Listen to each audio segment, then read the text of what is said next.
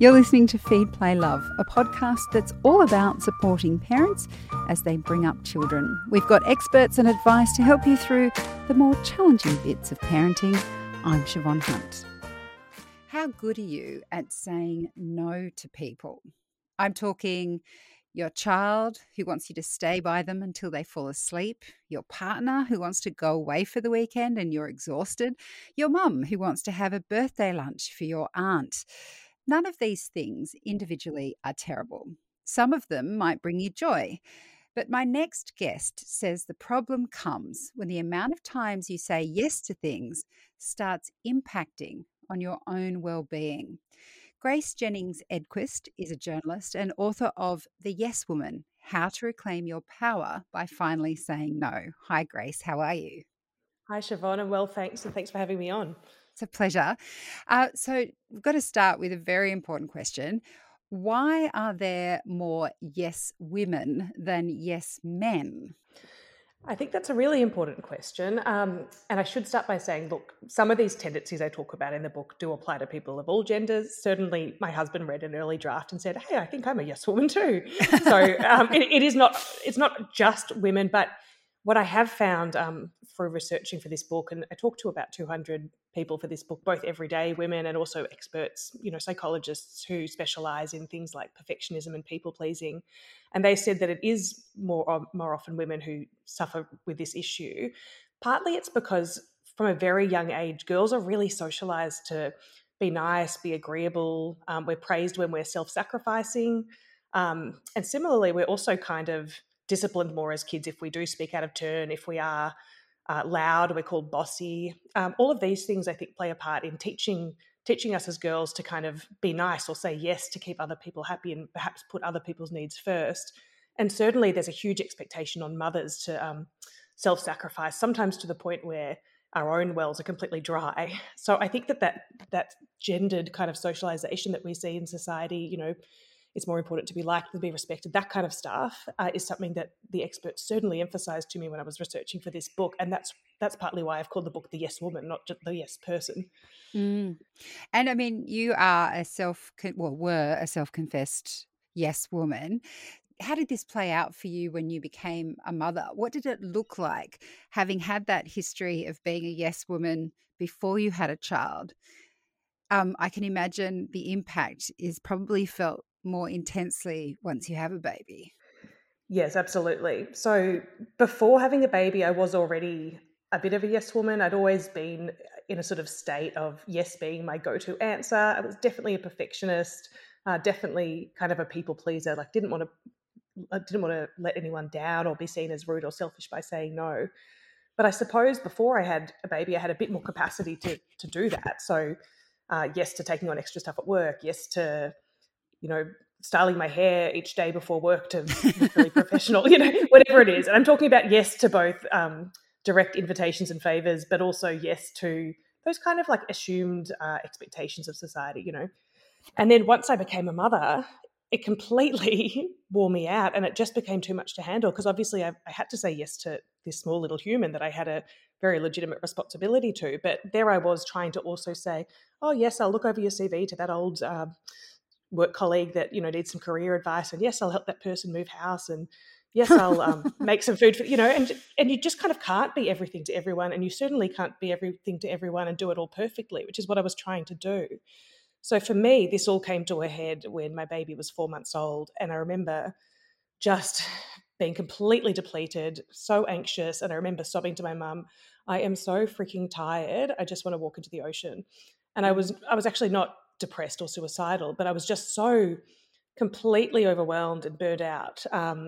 And so I ended up actually checking into a perinatal mental health unit. So they sometimes call them mother and baby units, but basically a psych ward for struggling new mums with their babies, and spent a few days there, which was a much needed sort of break from my usual routine of yes, yes, yes. And that's really what stemmed, this thought process of why are we making ourselves sick saying yes, and realizing that it wasn't just me suffering from this. And there's something about motherhood, isn't there? In your book, you talk about the myth around motherhood, that it to be a good mother, there's this idea that a truly good mother will sacrifice everything for their child. And I agree with that wholeheartedly. And I'm at the same time as agreeing with that myth, that there is a myth around motherhood, I'm astounded that it still exists in 2021. Do you think it's astounding that we still have this really strong social idea, I guess, of motherhood in this day and age?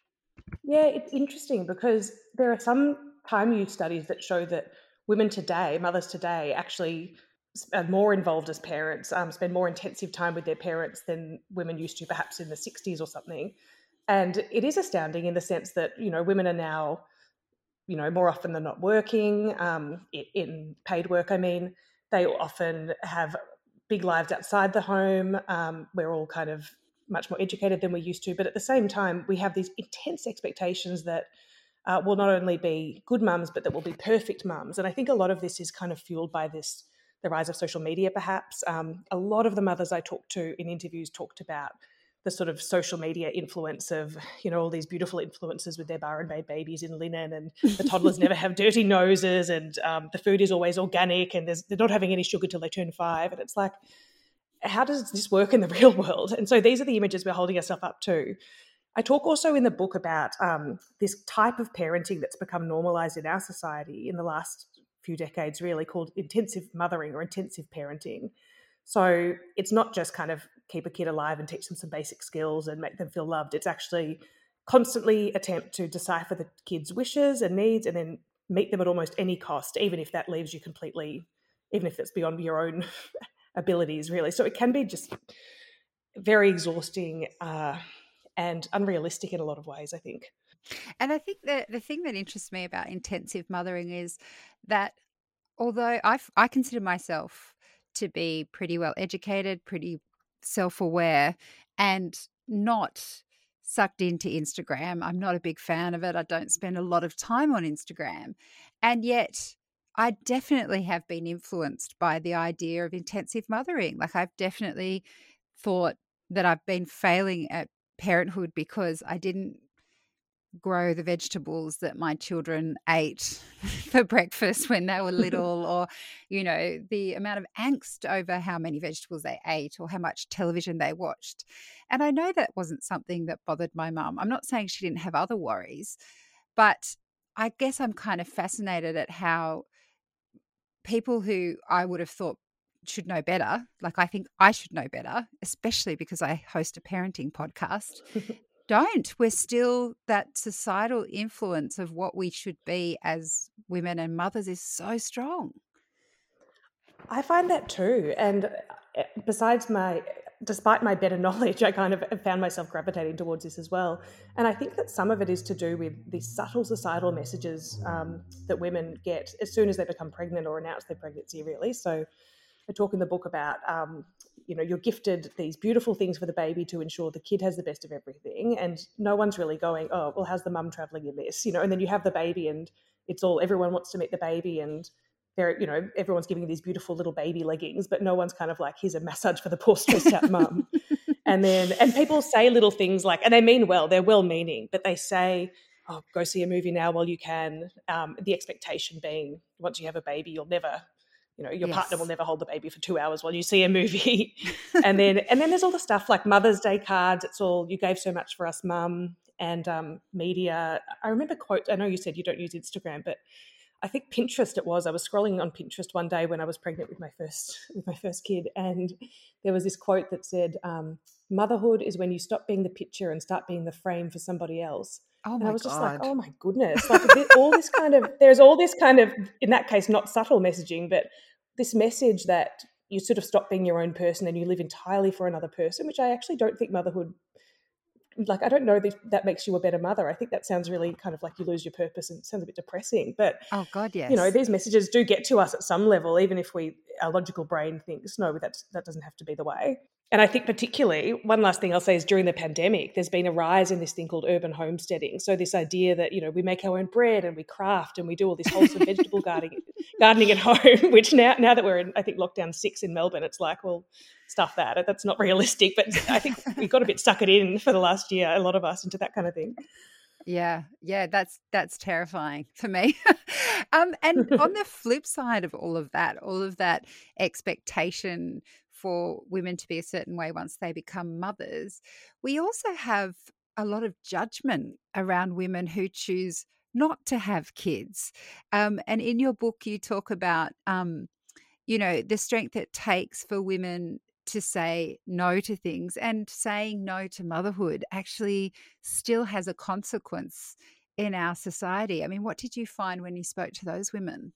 Yeah, a lot of them really felt that they had to really justify their choice very commonly, and kind of in scenarios where they'd just be, meeting a stranger at a party, and automatically they said the conversation would turn to, "Oh, do you have kids? How old are your kids?" And they had to almost have this constant coming out of, "No, actually, that's not my identity. No, I've decided not to do that thing." And as someone who does have a kid and has another on the way, I think I probably hadn't been aware of exactly how central that is to society's understanding of what it is to be a woman, and how confronting it is to have to kind of justify that you've lived your life in a different way every day of your life. So some of these women said that they had this tendency then to almost work harder or have a more high-flying career or be really exceptional in these other ways to fill this kind of, I suppose, to justify this failure to fulfill what society sees as a woman's worth in a lot of ways, which is a very kind of gendered, sexist, old-fashioned idea.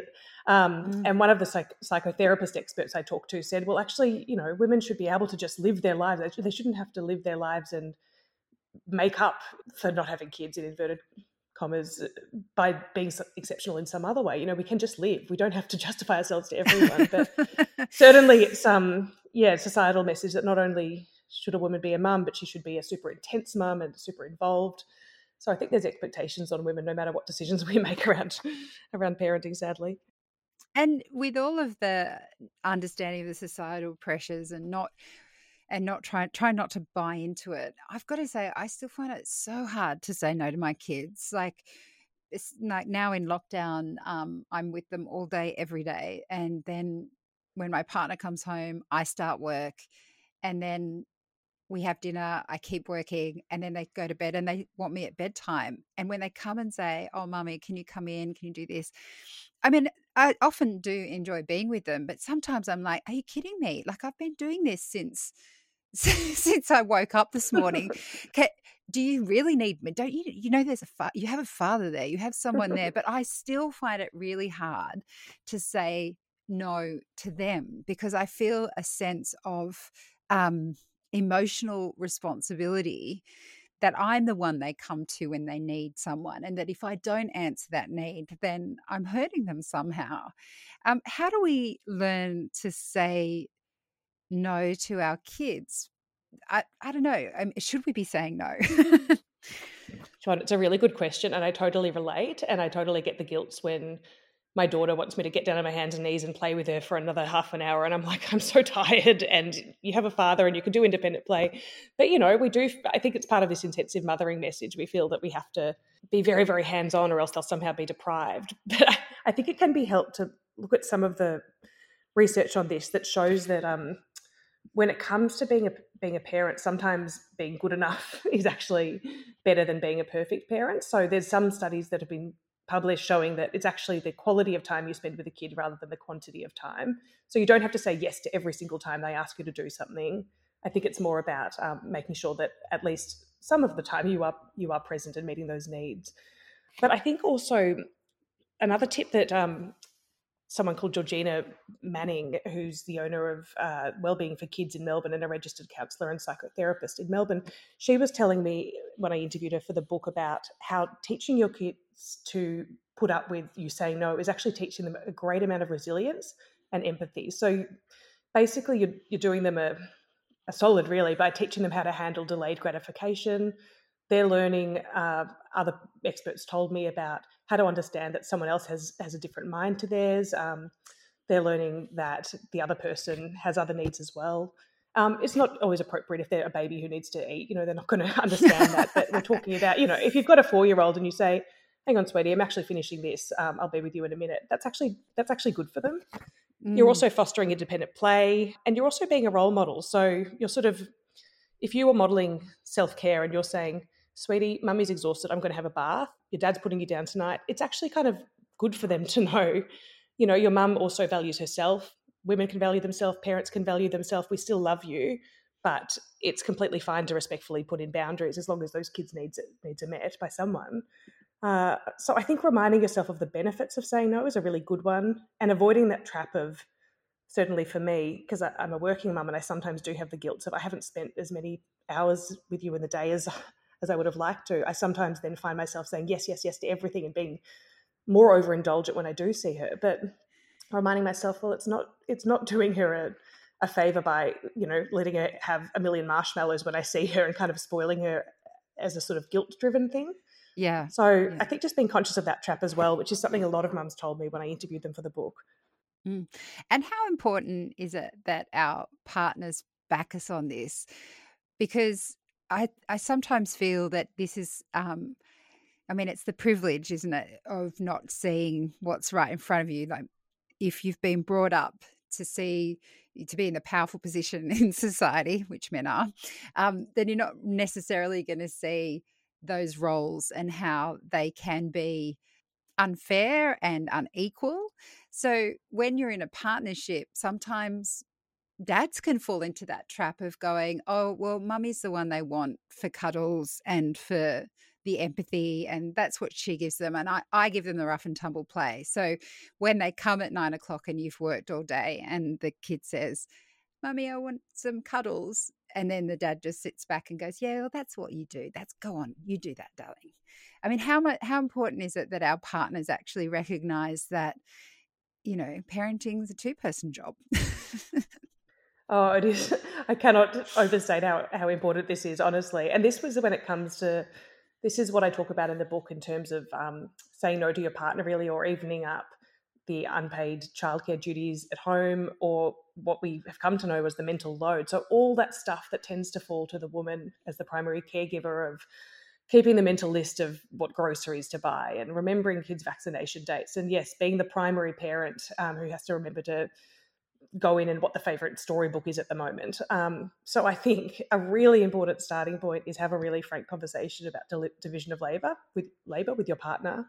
And that might be really calling out what are the assumptions here that we're operating under. And it might be your partner has an assumption because he might have grown up in a family that has more traditional gender values around, a woman is the one who will be the primary parent, and she will be the one who gets up overnight with the baby because the dad's going to paid work. And these are kind of assumptions that can take hold very early on and set a pattern, despite the best will in the world of the couples. And then the woman might go back to work after maternity leave and find, I'm still the default parent. I'm still carrying this mental list in my head. It gets exhausting. So call out those assumptions. And often, and I'm talking about heterosexual relationships because that's what a lot of this division of labour research revolves around. Often it will be that the man has the will to be involved. He wants to be an involved parent, but he kind of is like, well, I don't know how to get started, or I'll do it wrong.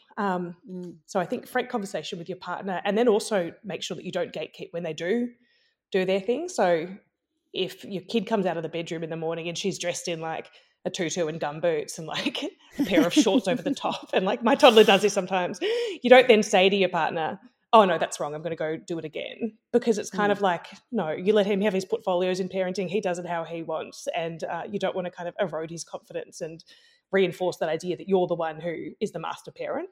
Yeah, that's very good advice.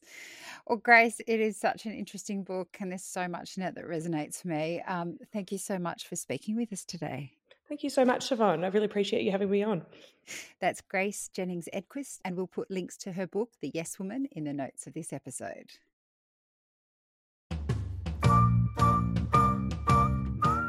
Feed, Play, Love is a babyology podcast produced and presented by me, Siobhan Hunt. I'd love to hear from you, so if you'd like to get in touch, email me at feedplaylove@theparentbrand.com.au. See you next time.